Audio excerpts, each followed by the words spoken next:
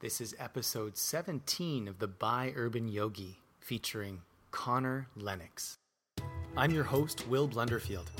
I'm a psych major, a Kundalini yoga teacher, spin instructor, recording artist, and a mindfulness-based stress reduction teacher in training. Join me in this free-flowing conversation, exploring what it means to live with balance in the 21st century. This episode of the By Urban Yogi is sponsored by Domatcha Matcha. This is an amazing matcha product. It's cultivated, harvested, and processed very carefully every step of the way, keeping the matcha fresh and rich in flavor and nutrients. For those of you who don't know what matcha is, it's basically the ground up green tea leaf. So if you like green tea, you are going to love matcha. If you like coffee, you're probably going to love matcha even more. It's basically like coffee in the sense that it's got a little caffeine, but it's also got something called L-theanine, which is a compound that in the tea leaf that helps to calm the mind and bring the mind into a place of meditative awareness. It is fresh and full of nutrients, it's smooth, and it's got a sweet flavor. It's nutrient protected, meaning the maximum protection of the nutrients is guaranteed with the Do Matcha. Not just any matcha, you gotta make sure you get Do Matcha. You can get it from almost any grocery store that I've seen, such as Whole Foods or Urban Fare. It's guaranteed with Do Matcha, the nutrient protection, because the slow grinding of the leaves between the traditional granite stones breaks the fiber naturally without overheating and burning the powder. It's packaged properly, it's pure, clean, and additive free.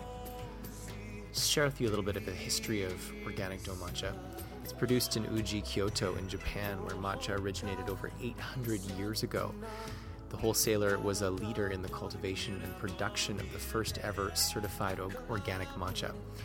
The history of the organic Do Matcha began in 1970, when one of Mr. Hota's growers was determined to cultivate organic green tea. This endeavor was unprecedented and faced intense industry skepticism. They were able to overturn, however, the conventional wisdom of the Japanese green tea industry. Finally, in 1998, after 28 years, they received approval for the first ever JONA certified organic green tea. Today, it is still difficult to produce organic matcha, and only a very small percentage of Japan's matcha industry is given over to certified organic fields. The famous Uji region, where matcha originated, is the most productive. Uji offers a very uniquely flavored matcha due to the ideal tea-producing weather and geographical conditions. The tea fields sit on gentle hills atop well-drained soil in a climate of cool, foggy mornings, warm sunshine, and cool, foggy evenings, surrounded by an abundance of water and forest. Why organic? Well, no chemical fertilizers, herbicides, or pesticides are going to be in your Do Matcha. They use natural fertilizers such as chitin and chitosan. The tea fields are surrounded by trees and bush to protect the fields from environmental contaminants. Each batch is tested for chemical and bacterial residue. Sensory testing, color and tone testing, and nutritional ingredient analysis are also performed on every single batch of your Do Matcha. 40 years of commitment to bringing quality green tea and matcha to the marketplace is one of the main reasons that Andrews and George Co. Limited, they're the company that creates this beautiful product, can confidently offer certified organic matcha to the North American market. I hope you enjoy your matcha. Check out Do Matcha on Instagram or go to domatcha.com. That's spelled DOMATCHA.com. And now for the episode. Connor Lennox is a graduate of the Capilano University Business Administration program. Currently, he's employed as a personal trainer at Hollyburn Country Club and Synthesis Training. He's held this position for several years now and enjoys living a healthy lifestyle and working with others to help them achieve their fitness and nutritional goals. He recently launched Find One Reason, that's FOR, for apparel, with his business partners. It's been an exciting experience for him, combining his loves for nutrition, fashion, and fitness. I hope you enjoy my interview with Connor Lennox. Okay, so I'm with Connor Lennox, and I'm standing on a acupressure mat, and it kind of reminds me of being like at the beach and stepping over really intense stones and rocks and stuff. What's the benefit of this, Connor? So it's a friend's product. It's called the Aku mat. It sounds like we're starting off with a plug Yeah, here. it's good. Why not? Promote your friends. So it's called the Aku mat. It's a friend named Paul de Jersey's product. It's out of Ukraine. Colin de Jersey's younger brother? That's the one. Oh, sweet. So essentially... Colin's going to be on this podcast in 2 weeks. Well, I'm sure he can give you the real deal when he gets on here. I'll give you the quick synopsis because I think they gave me the quick rundown as well. Cool. So circulation, blood flow to the feet, helps stimulate energy. Obviously getting circulation all the way down to the bottom and back up, helps circulate the blood to the body. Right. Yeah, it feels so it can be very grounding in that sense too? Tremendous. And I think it's made with copper and silver, so Holy antibacterial and antifungal. That's fantastic. It's an amazing product. Where can people get these? I think it's akumat.com, I believe. Akumat.com. Yeah, they have a little ball as well over there, sort of stress release that you squeeze. I know. Now, is that made by Akumat Company too? Yeah, I use it every morning when I'm like preparing for the day, sitting there making notes or whatever you're doing. Squeeze it away. It looks like a little porcupine, and so you put it in your hand and then you squeeze it? Yeah. We'll give it a rip after. Okay, that sounds good. Okay, I'm going to get off this and sit on your nice couch now. I'm impressed. Most people can't stand on it for more than a few seconds. Really? Oh, thank you. I just got back from a silent retreat on Denman Island, and we were just sort of doing these walking meditations for hours at a time. And I was like, I'm just going to do it barefoot to ground, but there were like a lot of pebbles and rocks and rough things, so maybe that's what helped roughen my feet up a little bit. We quickly find out how soft our feet are from being in shoes all day long. I listened to a podcast from Daniel Vitalis. I don't know if you've heard of him. Yeah. But he talks about rewilding. And he was saying that like we're kind of like the I would say chinchillas. We're like the chihuahuas of the human species in terms of like our development, and that because we've been so, like we just live in these little bubbles, and I think he calls it like rectangular or box living, like you just go from one box to another box, you go from work to home, your car, it's all these little boxes, so we're kind of like feeble compared to how our ancestors maybe were. It's true, we've certainly evolved into an interesting species, hey? When you look at like what we're recording on now plays a big role in it, the technology component, right? We don't have to be as close to everybody around us as we used to. We can go from box to box, like you alluded to, without even really making a face-to-face meeting at any point. It's crazy. I noticed like little kids, they'll have their like eyes glued to their screens and their iPads, and one of my students said that when her little daughter gets upset at the mom, she goes, I'm just going to cross you like you do on like a screen. I'm crossing you out. Oh no, it's begun already. It's begun, yeah. So there's definitely pros and cons to technology. It's so funny. You see families out and about eating and just everyone's buried in the phone at the table. Yeah. Do you have any like techniques to like counter that? Like if you're with somebody, you notice them doing that, do you say anything or? I guess if it became invasive to the conversation, overbearing, I think I would say something. But I don't have too many rules with regards to technology. Just when I'm at home, I keep it fixed and plugged in one location. I try not to keep it on body, because then I find I'm just pulling it out and sending texts, because at any time people are messaging, right? That's good. Yeah, don't keep it on your person. Yeah, I can't remember. I picked up that tip from somebody. So I just keep it plugged in at all times. When you want to text or whatever, you have to get up to actually do it. To actually go over it. Lets the mind unwind after the day, because you're usually on this thing all day long doing work or whatever. That's so smart. Just make sure that's on right. That should be fine. Perfect. Okay, so I have a few questions for you, Connor. So have you always been, like, I wanted to sort of focus on mindful eating. Have you always been mindful about what you put into your body, or was there like a certain time in your life where you're like, oh, like I was eating McDonald's and I don't feel good and now I'm going to change, or have you always been quite a healthy eater? No, like I was not always a healthy eater. Growing up, I would eat anything and everything. Really? Like, I had no idea what it meant to eat healthy growing up.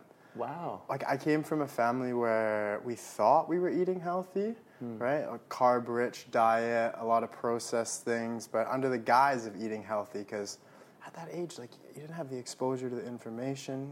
No. I definitely didn't have the internet at that age to look things up, so I was just following what my parents did, and I was not that healthy when I look back at it. Wow. Yeah, no, I spent was probably... Was there like a lot of like pre-made meals from Costco, like that's things like that, like lasagna, things like that, just like frozen quick foods, because we were always so busy, right? Like I played every sport you could growing up. Yeah, Hockey ended up being the one that took up the most time, And you just, I look back and think as a parent, like everything you have to do and then getting in the car and running your kid to hockey, right? So the time constraints and more than anything, I think just the lack of information. I didn't know what I was doing. Even when I was working out, attempting to be healthy, I had no clue what I was doing. You had no idea. So what prompted the shift from going from like being unhealthy to more healthy eater? I think when I started to take sports more seriously, hockey more serious, I started to research. The internet information became more prevalent at that time. You touch on nutrition in high school, but you don't learn anything, at least where I came from. You don't learn anything that's valuable moving forward. So I think through hockey, sports, and just growing up, like I was the chubbiest little kid. You were a fat little kid? Oh, I was the cutest fat little kid. It was so funny. Muffin. Yeah, oh yeah. I remember, fat too. I have this memory of my brother, like, this is so funny. I have this memory of being like, gosh, must have been like 7, 8 years old. And my brother was poking fun at me because like I was a little chubbier. And I made a comment like joking around that it's baby fat. And he said something back to me like, you're way too old for it to be baby fat. And that comment I'll never forget. It was just like, it like lit a fire under my ass. Yeah. It was so funny because we were always like good-natured to each other. But it's funny how things like that, like you remember in your life, especially when you weren't as in shape before. Right. Yeah, my thing, I used to be a little fat choir boy. Oh, yeah. And I used to really like to have the frozen, pre-made Stouffer's macaroni and cheeses. Oh, yeah. Yeah, I was always eating that. It's just a lot of sodium, a lot of processed cheese. Yeah. So it really went to the love handles in the face. Yeah, me as well, yeah. No, and the ingredient list is about a mile long, right? It's crazy, all those words you can't pronounce. It's whenever, like today looking back, and I still see people in my life that eat like that the way I used to. And it's hard not to like just grab them and be like, don't, what are you doing? Well, the saddest thing is you can make shit like that pretty quickly that has like pure ingredients in it. And it tastes even better. And at the same time, like people think they're being healthy. Right. Like still, there's such a large because they got it from Whole Foods. It's like I got this pie from Whole Foods, so it's healthy. It's like the ingredients, it's like filled with canola oil and like exactly. And like in restaurants, you go out and you eat. Like most of the times, they're using those canola oils, those type of things, because it costs them ingredients. Even at the Nom, I shouldn't bash the Nom, but I'm not going to bash them. I'm just going to tell the truth. They are a beautiful vegetarian restaurant, but they cook all their food in vegetable oil. Yeah, but it's cost of ingredients. Like everything is in this city. Like we're in a bit of a bubble here. Yeah. I feel like this is one of the places where health and wellness is at the forefront of a lot of people's agenda. I think you go to many other places and it's very much not the same. Right. So I think like there are many restaurants that are making the shift that are offering healthier options. But you're right, it's hard to find a place that's committed to down to the olive oils, to the avocado oils, that stuff. And I will give them credit. I did ask them, I said, oh geez, like could you make my potatoes in olive oil? And they said, okay, yeah, we can do it for you. Well, there you go. Which was really sweet of them. Yeah, that's perfect then. That's what you want. Yeah, and I was noticing at like Third Beach, they've shifted from having like deep fried everything at the Third Beach Cafe in Stanley Park to like kombucha and like wild salmon burgers. So it seems like whoever's taken over the public park cafeterias is doing a pretty good job. That's awesome. It's nice to see that. You can see the sociocultural shift everywhere. Like I love Beautiful up there. It's so good. I love Beautiful as well. Yeah, that place is Jeremy amazing. Runs it. So essentially, back to your original question, the main pivot point for me was getting more serious in hockey, researching, kind of taking the steps to educate myself in that regard. But still, I was 1 foot in, 1 foot out until when I was, I guess, 19, 20. My mom was diagnosed with cancer. She was diagnosed with stage 4 ovarian cancer, which was just like the most shocking thing in the world. It came out of absolutely nowhere. And after seeing what she went through, after that day and like that time, I have been like regimented towards eating healthy, taking care of myself, and doing everything I can to treat my body with respect, essentially. That's really good. Respecting yourself, loving yourself, having fun with yourself so that you can love, respect, and have fun with the world and other people. Definitely. I think the food you intake, your outlook on life, like these things, they all play such a role in how your life plays out. If you're positive, if you enjoy the ride, you treat yourself with respect, like it can be a really, really fun, enjoyable experience. Yes, that's awesome. What do you do? One of my questions was like, when you go to like, say like a restaurant, like a mainstream restaurant with friends, and there's like a lot of maybe not the healthiest things on the menu, what do you do? Like, how do you order food when you're at a restaurant? Or do you have like an 80-20 rule where you do have like less healthy food, crappy food sometimes? So when I first started, I was like all in. Like when my mom passed away in 2013. And after that, like as I said, I was all in. And I think I went a little bit too far all in, to be honest with you. I was so focused on healthy eating that I let it like get in the way of fun dinners and things like that, because I was counting macros. I was so intent on everything being perfect. Like I skipped out on some opportunities that, looking back, it's like, what was the point, right? Right. So now I don't even think I apply 80-20. I've tried everything from keto to intermittent fasting to just about like everything you can. And right now I find just listen to your body. Like that's all you need to do at the end of the day. That's like awesome. I found that I can deviate slightly, but I always know when to come back and when to continue to eat healthy. So if I go to a restaurant, I will go for the healthiest option, but if the time comes that we're sharing plates, it is what it is. Right, you're not militant about it. Yes, and that was an evolution for me. Cool. Yeah. That makes sense. Yeah, you can't, like I've got certain friends who are like militantly vegan, or even friends who are like militantly gay. And, and they're like, oh my God, I would never eat pussy. That's disgusting. I'm like, why would you never eat pussy? Like, you haven't even tried it. Yeah, you got to give it a shot. Because it comes with breasts. And I'm like, what's wrong with breasts? That's you hilarious. Kiss them and they're cute. People can get so regimented and interested and solely focused on one thing. Yeah, in everything. So yeah, I'm kind of learning that too. Is just be a little bit more fluid and also taking the time to know what the best choice for my body is, food-wise, who to hang out with, what to do next, etc. Do you have any sort of meditation practice that you employ? Yes, in the mornings, I had started out doing it on my own, practicing things like box breathing and those type of techniques. Oh, yeah. Now, is that where you like inhale for 4, hold for 4? Exactly right, exactly right. And then I found through guided meditation, like Headspace app and the Calm app, I find that those, they offer me a little bit of, a little bit of stress relief in the morning and just different methods to achieve that sort of peacefulness before the hectic day gets going. How often do you meditate and for how long? I try to do it every day, but on Saturdays and Sundays, usually something comes up in the morning because I train early. So I set the alarm 15 minutes early and meditate for at least 10 minutes in the morning. And do you still use the apps, or do you do it more just setting the alarm and then turning to your breath? Or what's your technique? I still use the apps. It's a bit of a crutch for me, but I like it a lot. It's become something I'm comfortable with, so I think that's why I like to use it. Yeah, that's good. What about you? I just finished last night actually a mindfulness-based stress reduction training. And it was an 8-week course where we did body scans, where we did walking meditations, and different types of like Vipassana-style Buddhist meditations where like the primary object of focus would be your navel point. So you'd notice your navel point rise, and you would say in your mind, rising, rising. Notice yourself exhaling, you would say to yourself, falling, falling.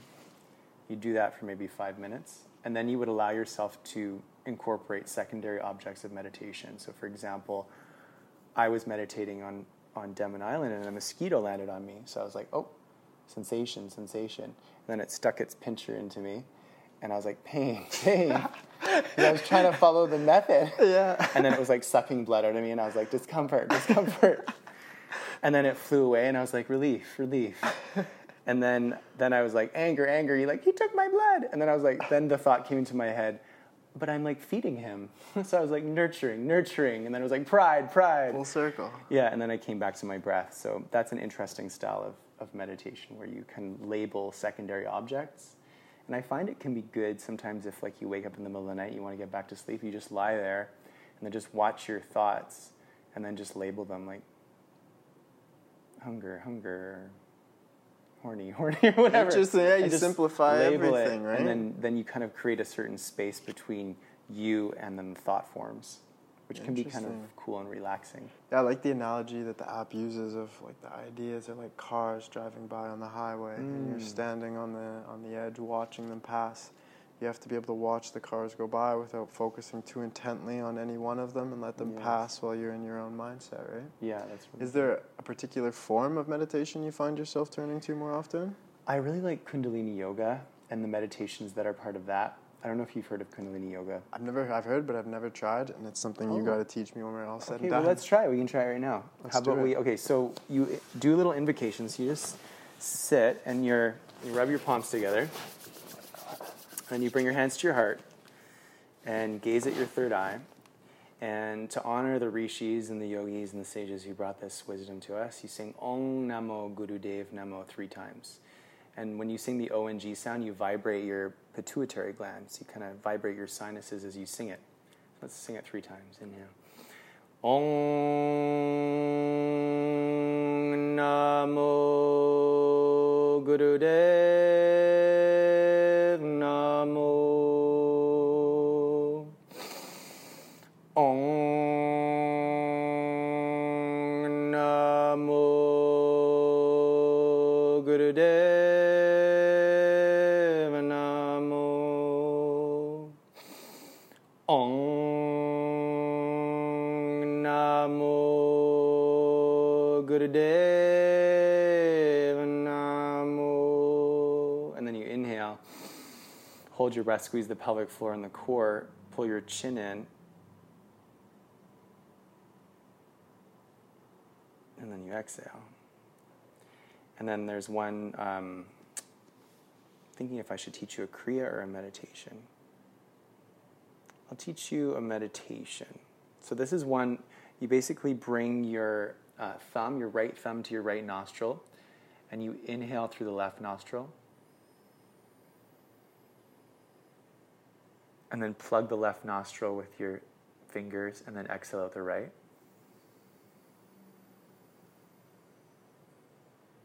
And then inhale through the right.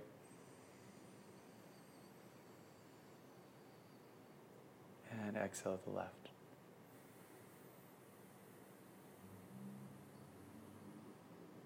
So it's like a U shape, upside down U shape. Inhaling through the left, gazing at your third eye.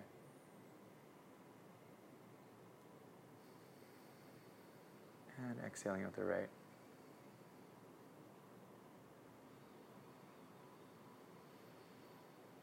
Imagine there's like a little feather in front of your nose, and you want to breathe so slowly and calmly that you don't really ruffle it.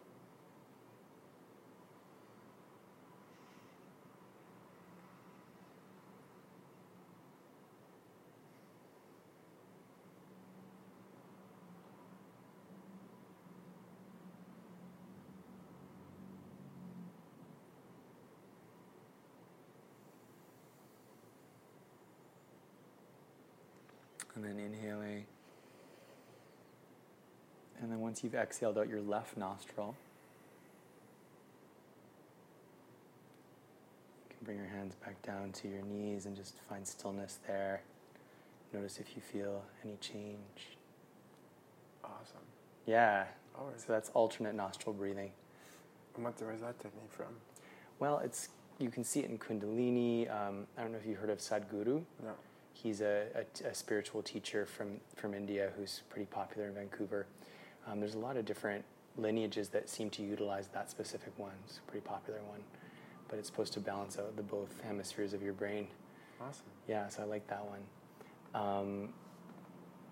Yes, okay, so I've noticed in my meditation practice that when I eat certain foods, it seems to facilitate a meditative state. And then when I eat other foods, it seems to pinch off that meditative state. For example, when I eat processed sugar, right away my drive to do things and to really nurture and love myself can go down. Have you noticed that with processed sugars? I think I can agree with that statement. I notice with processed sugars, I think it does change the way you feel. I think when you input processed sugars into the diet, it changes the perception because you desire other foods moving forward. For me, when I start to eat processed sugars, I find myself craving processed sugars. I find it almost changes my mindset from a clear state of mind to almost foggy like an in a addictive sense. state of mind? No, I wouldn't say addictive. Because you're looking for that next hit of sugar? Yeah, something along those lines. I know, whenever I go back to sugar, because I've tried to take a week off of sugar. It's so hard to do. Because it's in everything. It's in everything. And a mental clarity is the best way to put it. Yeah. I just find when I'm working, when I'm training, my mental acuity, my ability to, my cognitive process, everything is just, I'm mentally sharp when I abstain from sugars and even the processed carbohydrates at all. Yeah, it's because like in keto diet, like the paleo diet, I noticed they don't recommend eating grains. What's your stance on that? I think that works for some people, but circling back to what you said before, like I think the biggest thing with nutrition is you have to find what works for you. Yeah. You have to experiment on Be yourself. your own scientist. Try keto, try intermittent fasting, try all of these things and figure out what makes you feel the best, right? Like I think self-experimentation when it comes to nutrition is the best form of finding what works for you. That's awesome. I agree with that. I support that statement. There's so many books and resources and it overwhelms people. One of the reasons why I wanted to have you on this podcast, Connor, is you were telling me that you're very mindful about where you get your animal products from. And like you think, like, where was this from? What farm was it from? You know, all these questions. And like you look, I can tell that you're mindful, like that your physical manifestation looks like somebody who's very conscious about what they're putting into their bodies. And I'm starting to do that, and I'm finding I get a little bit of pushback, sometimes from family members, sometimes from friends, like, why do you care? Like, and I'm like, well, have you seen Earthlings? I don't know if you've seen Earthlings, but it's a thing. It's a documentary by Joaquin Phoenix about animal cruelty. And it's like, I think we kind of need to care, and we kind of need to be a little bit anal about what we're putting into our bodies, not only for our own health, but for like the health of the animals and the entire planet. What do you think about that? I agree with you entirely. I think it's such a complex problem that we're facing right now. There are so many people to feed, and things that people never knew about and deemed acceptable for many years clearly are not the standards that are in place right now. It's not acceptable the way that animals are being treated. But you look at the flip side, it's like, what do we do to feed the 7+ billion that are continuing to grow, right? I think that everybody needs to be informed of what's going on in these slaughterhouses, in these chicken coops, and the way that they treat all these things. But it's just such a complex picture with how to sort it out in the long run. But would you say that like a lot of people in our society are almost like addicted to meat, and that they're eating more meat than needs to be had? And yes, there are 7 billion of us, but whenever I go to the States, like invariably, like the level of obesity that I see, it's like, and like I would stay throughout my childhood. We'd go to like Disneyland and something. We'd stay at like certain hotels, and the portions of food that they would serve, I was like, oh my God, we don't need to eat that much food. Like, yeah, and so much of it goes to waste too. That's the crazy part, is how much food is thrown out. No, I agree with that statement, and I would say overeating is one of the biggest problems that there is. Whether it's overeating on sugars, processed and refined carbs, even overeating on protein. People that are heavy into weightlifting can consume way more protein than they need. So I think you're right. I think that overeating, you can look at the States as a model for that, because you can poke fun at them pretty easy. Not to bash them, but it was something I did notice. Yeah, me too. When I'm there, I noticed the portion sizes and all that stuff. So yeah, I think it's so funny, the culture that we've developed in the West, this culture of excess and materialism and all these things, that people want more. They want better. They want the next iPhone. They want the bigger chicken, turkey at Thanksgiving. Like, this culture that we're all wrapped up in, or many people are, it's just, I feel like that's a product of it. They pump animals full of antibiotics and steroids and things to make them so big that they can feed and service all of these people that desire the meat. It's like, to feed and serve our addiction to eating more meat than we need to. That's why I say it's complex, because it's this vicious cycle where it runs into the very complex of who we are. Right. People like more and more and more, especially in the States. Like, you look at somebody like you that's so mindful, that's broken away from that, right? That's able to look at everything that's going on from an outsider's perspective, sort of, and remove yourself and understand how crazy this all is. I find sometimes when I get stressed, or if I'm not cultivating consistent moments of bliss throughout my day, then I can fall subject to old patternings of eating too much meat, or, going on Grindr, or just becoming addicted. Not that there's anything wrong with Grindr, but anything in excess isn't serving my purpose. Like, I wasn't put on this planet to be glued to an iPhone. Yeah. Nor was I put on this planet to like eat meat 3 times a day. I don't believe like our hunter-gatherer ancestors had that much meat. They had to fucking work for their meat. I agree entirely. And then circling back, I couldn't agree more. I think in anything we can get caught up in, like you alluded to, cell phones, application, like boyfriends, girlfriends. Like Right. there's so many addictive things that I like looking what you're doing with the breathing practice. And like I think that plays a huge role in me being able to, if I'm on the phone too long, say, oh, I've been on this thing for way too long today. It's time to put it down. Like circling back, that morning meditation and things is what I think sets the stage for being able to be mindful when you are probably you're acting in an addictive sense. Right. So is there anything when you're falling into an addictive pattern where you're maybe on the iPhone, you realize that do you have any tools or techniques for listeners to be able to, or if say they're like about to have a second helping of meat or something, like, and they know they don't need it, just like save that meat, have it for leftovers tomorrow, honey. Like, what can people do to break the cycle? It's tough. I think rewiring is always a good plan, like trying to replace that with something else. Like when you instead of having that second thing of meat, go do something else that you enjoy doing. Read a book, like reward yourself in some other capacity. Like recognize when you're at the point of reaching the point of excess and be able to have the self-discipline, I guess, to turn away. But like we talked about, like self-experimentation and finding that line for you of what makes you feel good, what you truly need to eat, because I don't think anybody feels good eating meat 3-4 times a day like that. Right? Where do you get your meat from? Where do you recommend? There's a few different places, but the one that I like the most is called Two Rivers Meats. Oh, my friend Casta just recommended that place to me.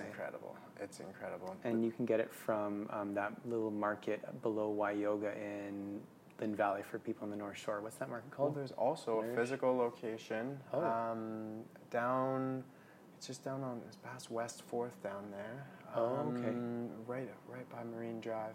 And they have a Two Rivers store? Yeah, it's a butcher shop and a little restaurant in there as well. Oh, good to know. And it's one of the only places you can sort of trace the meat down the whole supply chain. Right. That's fantastic. Yeah, it's really good stuff. And what about Pasture to Plate? Have you heard of them? Yeah, I've heard of them as well. Nice. I like that place as well. I like, there's some that are coming out where you can actually like order off the internet now, which is an interesting idea as well. Do you know the names of any of those? I'll have to look them up. I heard them on another podcast I was on. But you can order it off the internet and it comes like that, organic. Nice. But again, it's one of those things where you worry about the supply chain, where it's all coming from.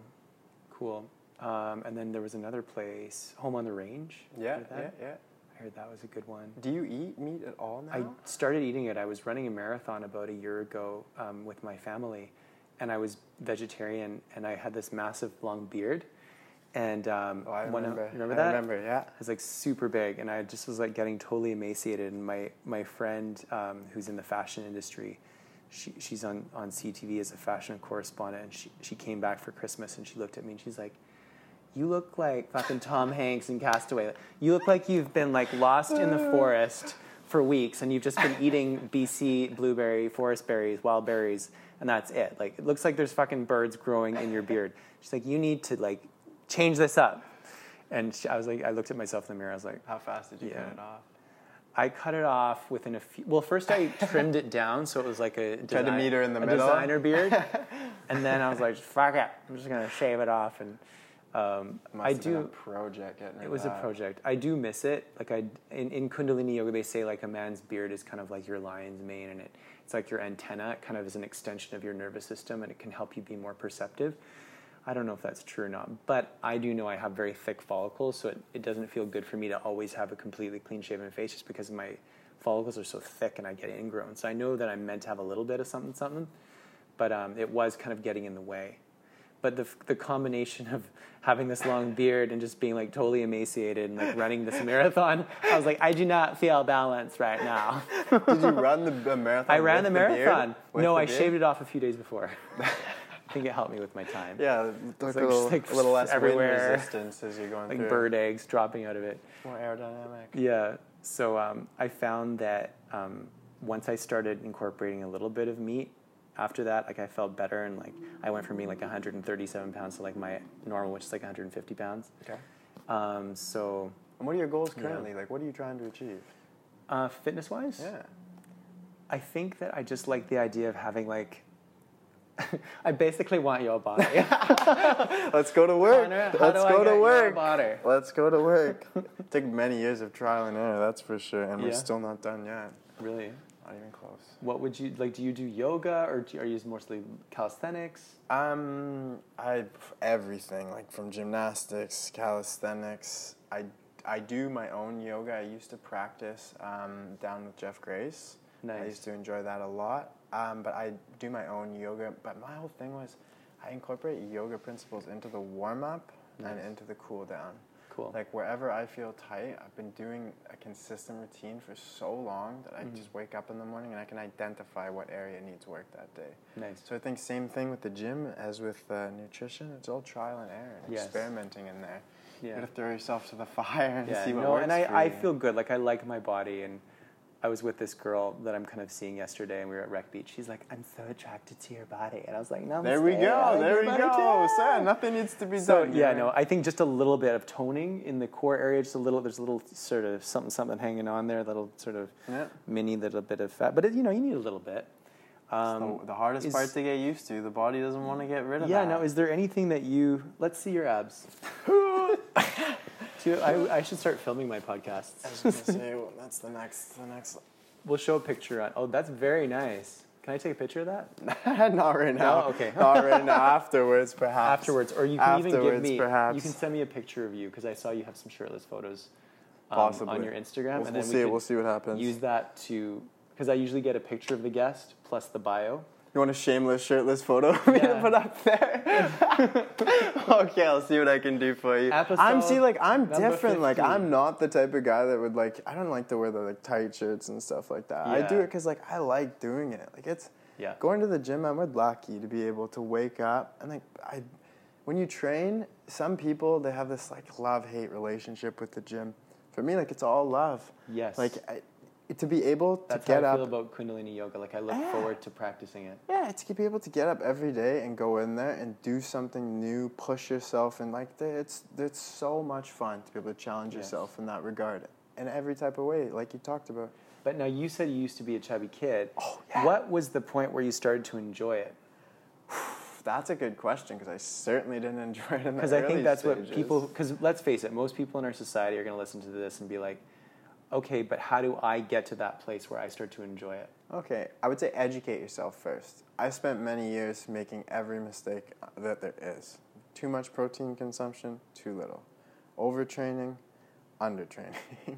Like lifting heavy weights for the wrong rep ranges, inconsistent workout routines, not having a long-term plan. Like I made every single mistake that I could, and from that I learned. So I would say first off, with the gym, have a plan.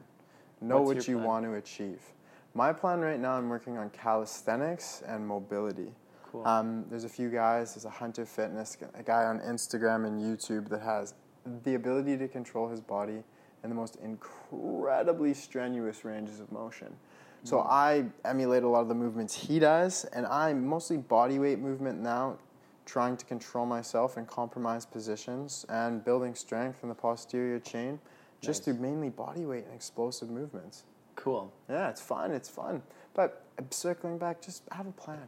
Go in there and enjoy it. Mm-hmm. Like, everybody's so, should I do this workout program? Should I do this workout program? Just start.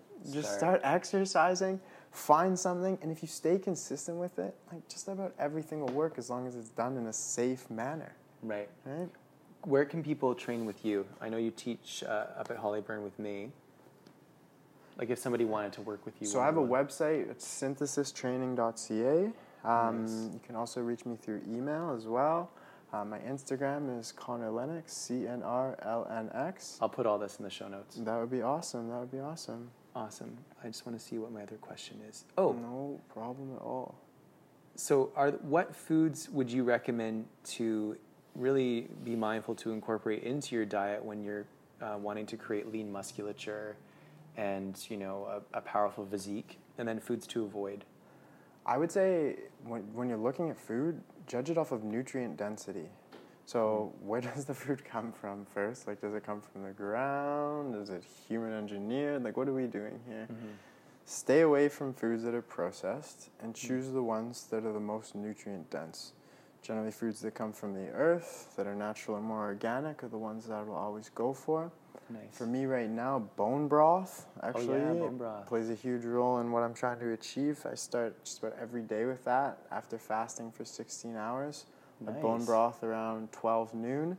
And then that sort of sets the tone for everything to come for the day. And then I have my first real meal around 1:30, 2 o'clock, depending on scheduling. Wow. So walk me through like your average day of food. So you get up, do you have water in the morning? Yeah, get up. The body's so dehydrated when you get up. The first thing I do is have a nice room temperature glass of water. Nice. Depending on how hard I've trained the day before, sometimes I'll mineralize it with sea salt.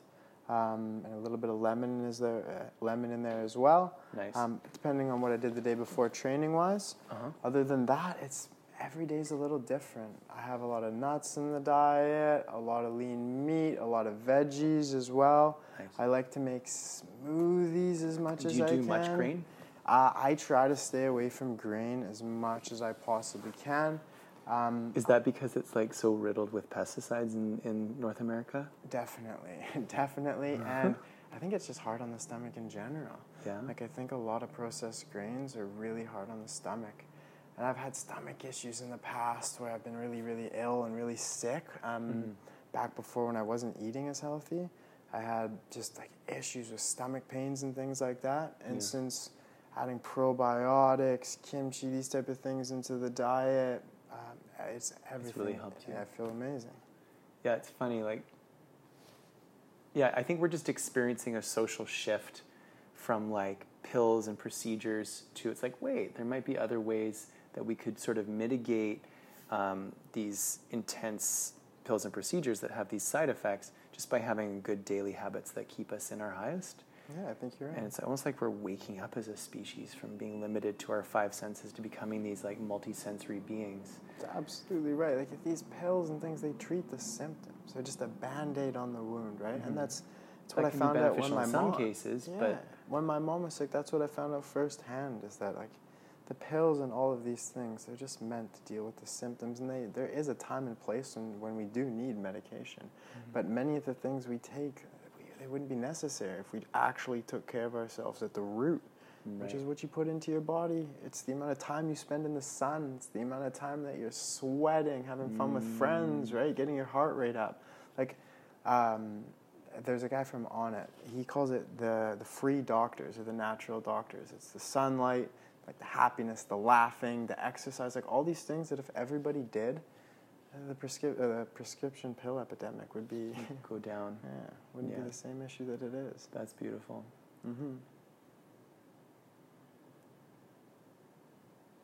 You said the word root. How do you stay connected to your root?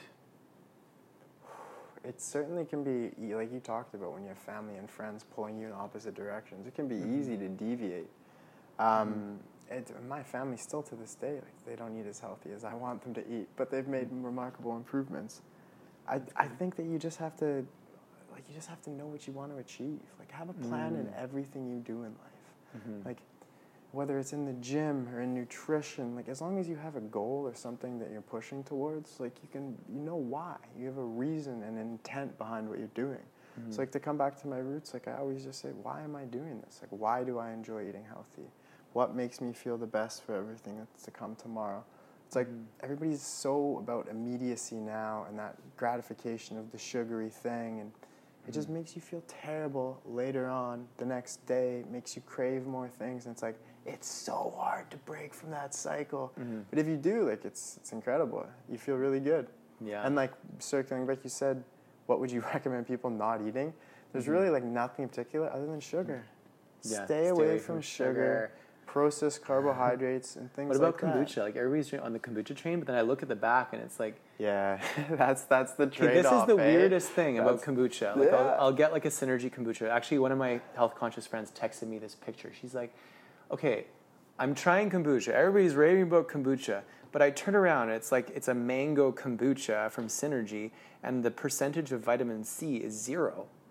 Yeah, that. What's that all about? I know they ferment it. 30 grams of sugar with no vitamins. Yeah, that's a little suspect when you see that Yeah. on there. What the And I know heck? they do the process with the actual mango, so you would think So it's not that like they a would have mango to be sugar extract. derived. It doesn't say natural flavors on it. Yeah, no, I know that the fruit-based ones, And the it's raw. grapes, the mangoes, they do have like 16, 17 grams of sugar per whole bottle, and they trick you by writing no like vitamins. 8 grams for half bottle, like they So it's do. like almost like Coca-Cola. It's not quite as bad, it's but about like half or a third of the Coca-Cola. It's funny, like it's one of those things where you do it almost in blind faith. Like you Yeah. read the information, kombucha's healthy. you read the studies about what probiotics do to the gut flora and how improving your gut flora can improve your mood and serotonin production and all these things. And you say, okay, you buy into it. But to be 100% honest with you, you look at it and you say, is it going to help my gut? Most likely.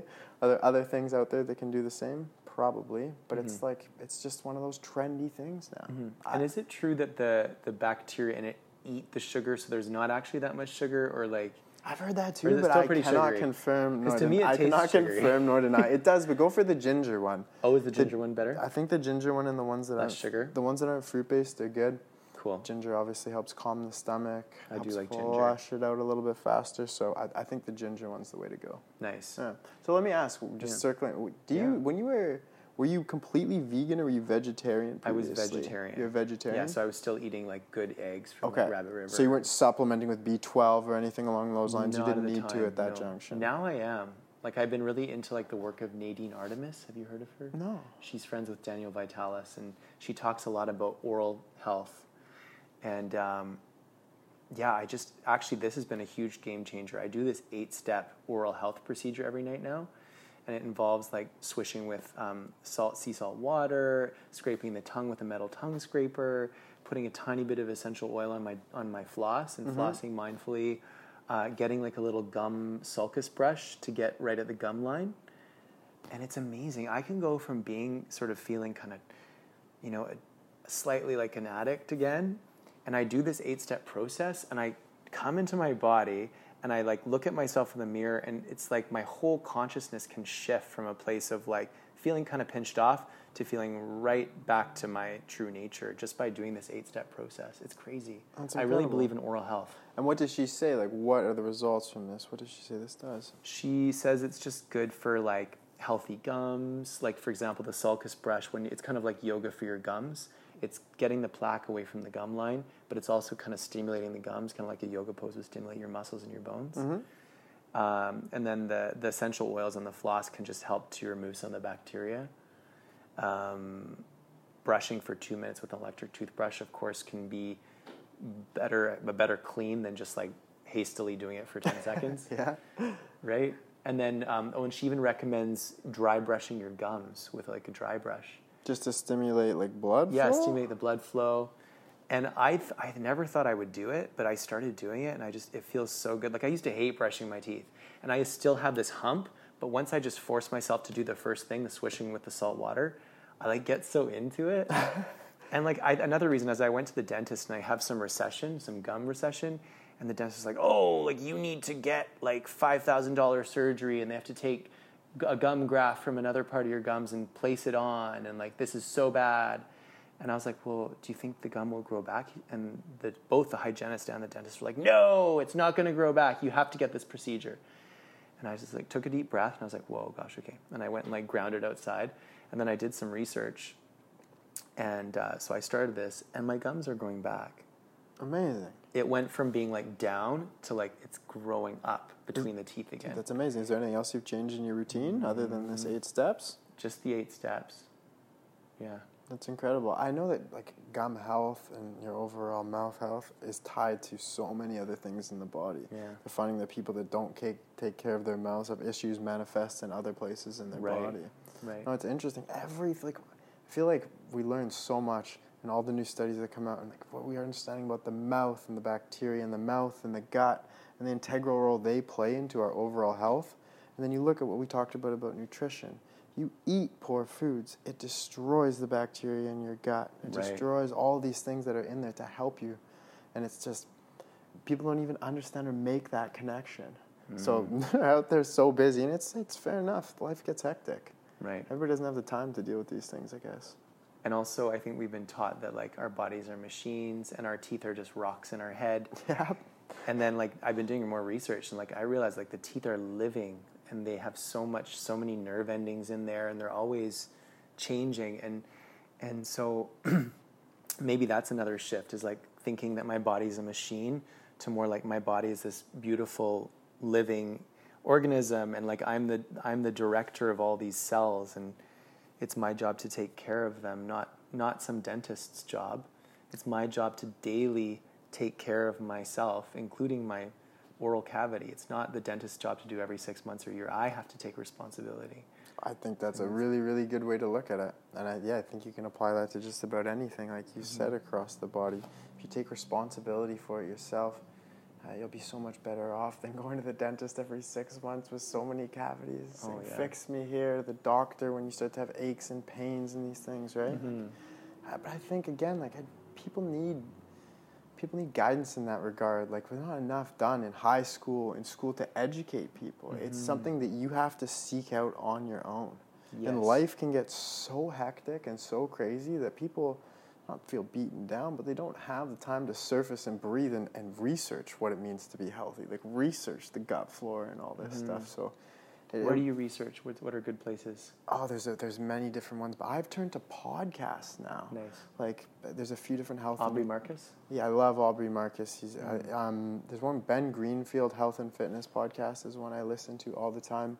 He's essentially an aggregate of all the most recent studies that have come out, so It's a great resource to go to find the latest information in the health and science world. So I turn to more podcasts now, and I find myself reading at night more. I was just reading Jordan Peterson's latest book, which was really interesting to see what's going on in that sphere of the world. So I like to read at night things that take me away from health and nutrition and the daily thing I do every day, right? And read stuff that's a little bit different. That's fantastic. Mm-hmm. Is there anything else you want to talk about on the podcast? No, this is a really fun experience. I appreciate it. Awesome, man. Yeah. Thank you so much for your time and your expertise and your wisdom. Yeah. I wouldn't call it expertise, but maybe one day we'll get to expertise. Oh, you got expertise. Oh my gosh. People need to hear you. Yeah, when I first met you, I was like, that guy is mindful. And that's my goal, is to be mindful. And you embody that. So thank you for your mindfulness. And if there's any way I can help you in your pursuits of the body goals or anything that you need, I'm more than happy to help. Thank you so much. You're a good man. I really appreciate it. Namaste. Namaste. Satnam. Satnam is like another way to say namaste. Beautiful. That was fun, man. Cheers. Yeah, thank you. That was a good time. I hope you enjoyed that interview with Connor. Be sure to book a fitness training or nutritional appointment with him at synthesistraining.ca. Have a beautiful week, and we'll see you next week for a special bootleg broadcast with Guru Singh of Kundalini Yoga. It's quite awesome. I hope you enjoy. Have a beautiful week. I've made so many mistakes. Somebody please help me turn it around.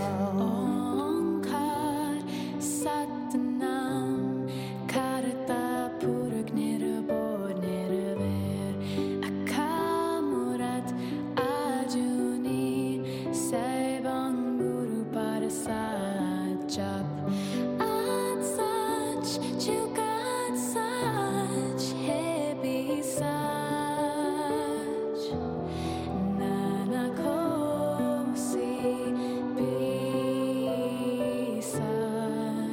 There's a crack in the wall, I see the light shine through. Maybe I can't hear